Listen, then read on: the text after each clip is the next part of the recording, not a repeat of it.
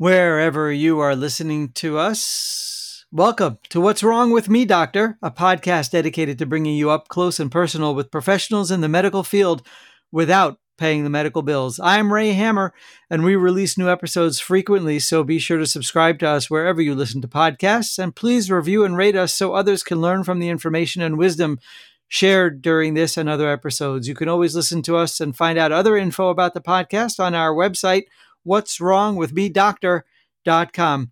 During the podcast, our guest doctors share a lot of medical information. As informative and helpful the info might be, it's not intended to treat, diagnose, cure, or prevent any diseases. It is strictly for informational purposes. This episode's sponsor is Boca Home Care Services. More about them later on. All right, let's get started with today's expert. Our guest for this episode is Dr. Harold Landa, specializing in pulmonology and critical care medicine. Dr. Landa has been practicing medicine since 1987 and is considered a leader in the medical field. Today, with the help of Dr. Landa, we're going to talk about a condition we hear a lot about, but don't know too much about. Curious? Stick around. Welcome, Dr. Landa. Welcome, Ray. Thank you for having me. It's a pleasure to have you. We're going to be discussing the topic of asthma on today's podcast. So let's dive right in and find out, what is asthma? Asthma can be simply defined as reversible airway disease. And that's where most people get confused. That's a very simple definition. If you're short of breath and you don't get better at all, that's not asthma. If you get better, it's reversible. That is asthma. So if I'm wheezing and coughing and have a difficulty breathing, that does not necessarily mean I have asthma. It could mean I have asthma. Correct. All that wheezes is not asthma, is another very famous aphorism of medicine. Let's talk a little bit more about that. What might cause asthma? What would trigger that? Asthma is the result of a narrowing of airways, temporary narrowing of airways. When you narrow an airway, you will make it harder for air to come out of your lungs. That means that asthma is a problem when you try to get air out, and it's only when that happens that you feel like you can't get air in. But the real problem is getting the air out of your lungs. So what would do that? Would it be seasonal, for example, allergies, or are those totally disconnected? And forgive my ignorance on this. That's very good. That's an excellent question, Ray. Thank you. There are a number of things that can cause the airways to react. One of them is indeed, as you said, seasonal allergies, especially now. I guess it's a great time to have this podcast, as it is April and May in South Florida, where we have the Melaleuca trees growing, and we see a lot of patients coming in with allergic asthma. And that means that their airways are narrowing as a reaction to the allergens and the proteins that are there. What happens is your bloodstream recognizes these foreign particles, then it tells your lining cells of your airways to produce substances to help clear that clogs up the airways and narrows it. So what happens is they narrow and you can't get air out. Now you can get some air in, but getting it out is a whole nother problem. And as you narrow that airway, you begin to hear that noise, which we call a wheeze. And that is the same principle as, in other words, the whistle. How do you whistle? You whistle by narrowing your lips to blow the air out. If you can imagine that happening in millions of tiny little airways, that's what you're hearing when you hear a wheeze, is and that's the wheeze. Now, there are other causes for narrowing your airways. For instance, cold weather. I've had patients that had to move to either Florida or Arizona because as they got into weather dipping down below 50 degrees, let alone 40 or 30 degrees Fahrenheit, their airways would narrow. There are also people who get asthma from exercise. There are people who get asthma because they just got asthma, and sometimes there is no explanation. However, the most common cause to cause an asthmatic episode is the plain old common cold. And that is something that, again, as we talked about with allergies, causes that buildup of mucus that clogs up the airways that makes it harder to breathe. All right. So I want to interrupt for a second. I want to just make sure that I'm clear on this and make sure that our podcast listeners are clear here on What's Wrong with Me, Doctor. Can I catch asthma from someone else? It is a non-transmissible disease. Okay. Now, can I get it if I have a cold one time? I think that's another great question. I think that as we get older, our airways become somewhat more sensitive to viral diseases, and that given a big enough cold, you may hear a wheeze even in normal patients. But in that case, we as doctors tend to label that as asthmatic bronchitis instead of asthma. In other words, it's just an asthma's reaction to that particular cold episode, and not necessarily you're labeled having asthma for the rest of your life. And that labels me asthmatic. So I could have it as a result of a cold, have a temporary asthma, and then it goes away. What I want to discuss with you after we take a quick break is being diagnosed as asthmatic, what can be done, what are the treatments, and some of the advances in medicine. You are listening to the What's Wrong with Me, Doctor podcast. I'm Ray Hammer, and I'd like to thank our sponsor for today's episode, Boca Home Care Services, a family-owned and operated company in business for 23 years, referring home health aides to your house. The home health aides assist with activities of daily living. Boca Home Care Services' mission is to keep you safe and secure in your home environment. Check out their website at bocahomecareservices.com. Our guest this episode is Dr. Harold Landa, specializing in pulmonology and critical care medicine. Doc, we're back. I want to go into the effects of someone being asthmatic. So I have to imagine that a patient with asthma coming to see you can be very frustrated because they now have a permanent disorder. What do you tell your patients? Ray, thank you again for a great question. As in most diseases known to man, in anything in internal medicine or in surgery, diseases come in three flavors: mild, moderate, or severe. When patients who have asthma present, they will either have mild asthma. They'll come in like this month in March, April, or May, and present with occasional shortness of breath. And again, because I said at the beginning of this podcast that this is a reversible disease, it means that if it doesn't get better, it's not asthma.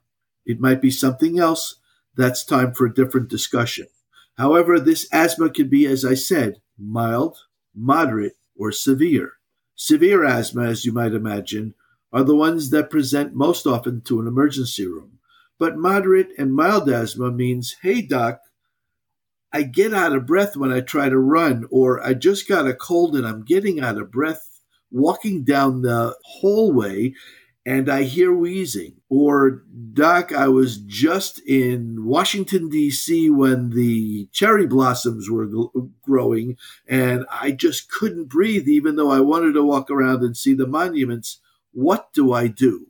Fortunately, there is great news for those who need to be treated for asthma.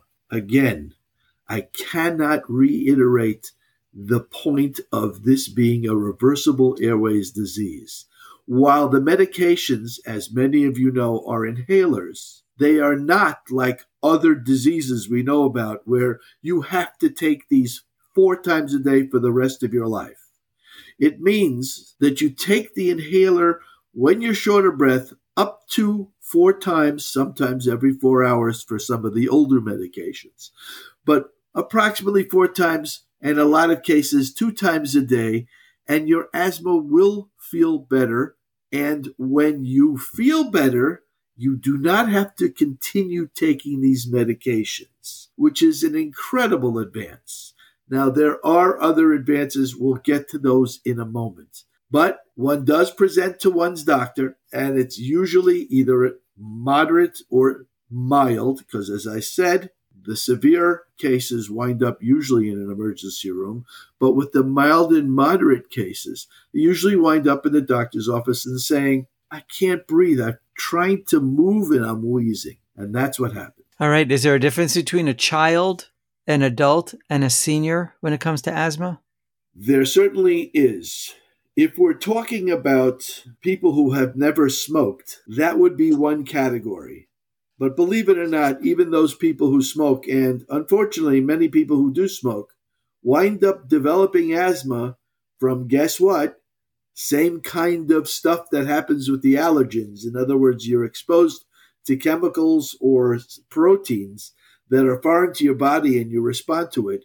And many smokers don't develop just COPD, which is a whole other disease process that is irreversible, but they also have reversible airways disease as well. Now, let's get back to your question about children. Children, for the most part, get allergic asthma. And this is where amazing advances have been done because most of them, as I said, have an allergic basis to their asthma. These are not cold-induced or exercise-induced, although they may be seen in those children as well. And unlike older adults whom we do not know the real reason for why they got the asthma, maybe it's genetic, we do not know. But with children, they do have the I don't know what the reason is asthma, but a lot of them have the allergic asthma.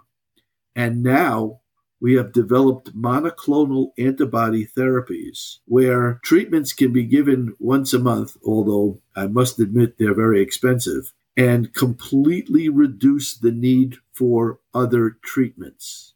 Can an otherwise healthy adult exercise normally, continue their life, or if somebody's been diagnosed with asthma, or do they really have to implement a whole series of lifestyle changes? I'm sure our podcast listeners are curious what they need to do, if anything, to avoid the onset of asthma or an asthmatic attack. If a patient knows that they're going into a situation where it's a really dusty home, or there's a cat in the house, or there's other allergens they're going to a botanical garden, then it would be recommended to use one of those particular inhalers. And there are several flavors of inhalers based on the receptors in the airway. There are 3. There are sympathetic receptors, parasympathetic receptors, and what's called muscarinic receptors. And there are inhalers that are short-acting, long-acting, and there are inhalers that have one of those receptor agonists or something that addresses those receptors, one of them or 2 of them, and a couple of them have all 3. Some of them you've heard from some famous commercials on TV, 1, 2, 3, right?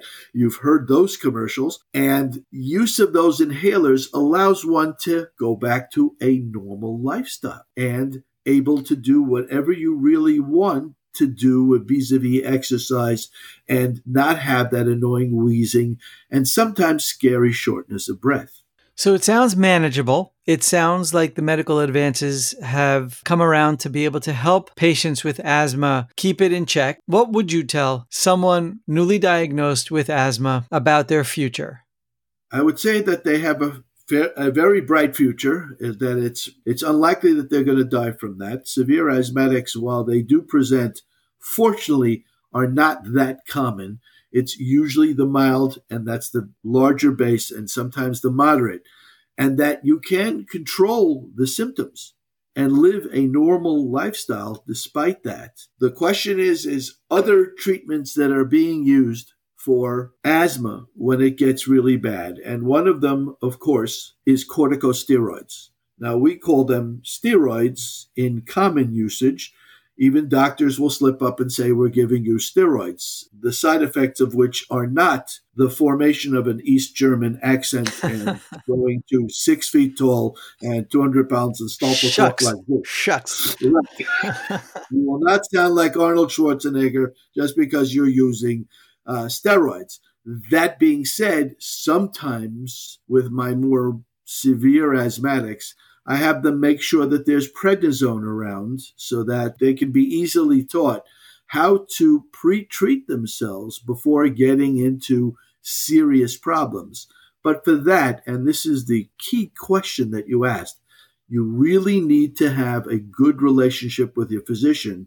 It should not be taken without your physician knowing that. You got to give them the heads up and saying, I think I am getting worse, or I am afraid I'm getting into a situation where I'm going to get worse. What do you think I should do? All right. Well, we thank you for reminding our listeners to always look for that ray of sunshine and hope. Our guest this episode was Dr. Harold Landa, specializing in pulmonology and critical care medicine. Dr. Landa has been practicing medicine since 1987 and is considered a leader in the medical field. Thank you so much for joining us for this episode, Dr. Landa. Thank you very much. It was delightful. Of course, thanks again to our sponsors for today's episode, Boca Home Care Services, referring home health aides to your home to assist with activities of daily living and to keep you safe and secure in your home environment. Check out their website at bocahomecareservices.com. I'm Ray Hammer, and as a reminder, we release new episodes of What's Wrong with Me, Doctor frequently, so be sure to subscribe to us wherever you listen to podcasts, and please review and rate us so others can learn from the information and wisdom shared during this and other episodes. You can always listen to us and find out other info about the podcast on our website, what'swrongwithmedoctor.com. Stay healthy.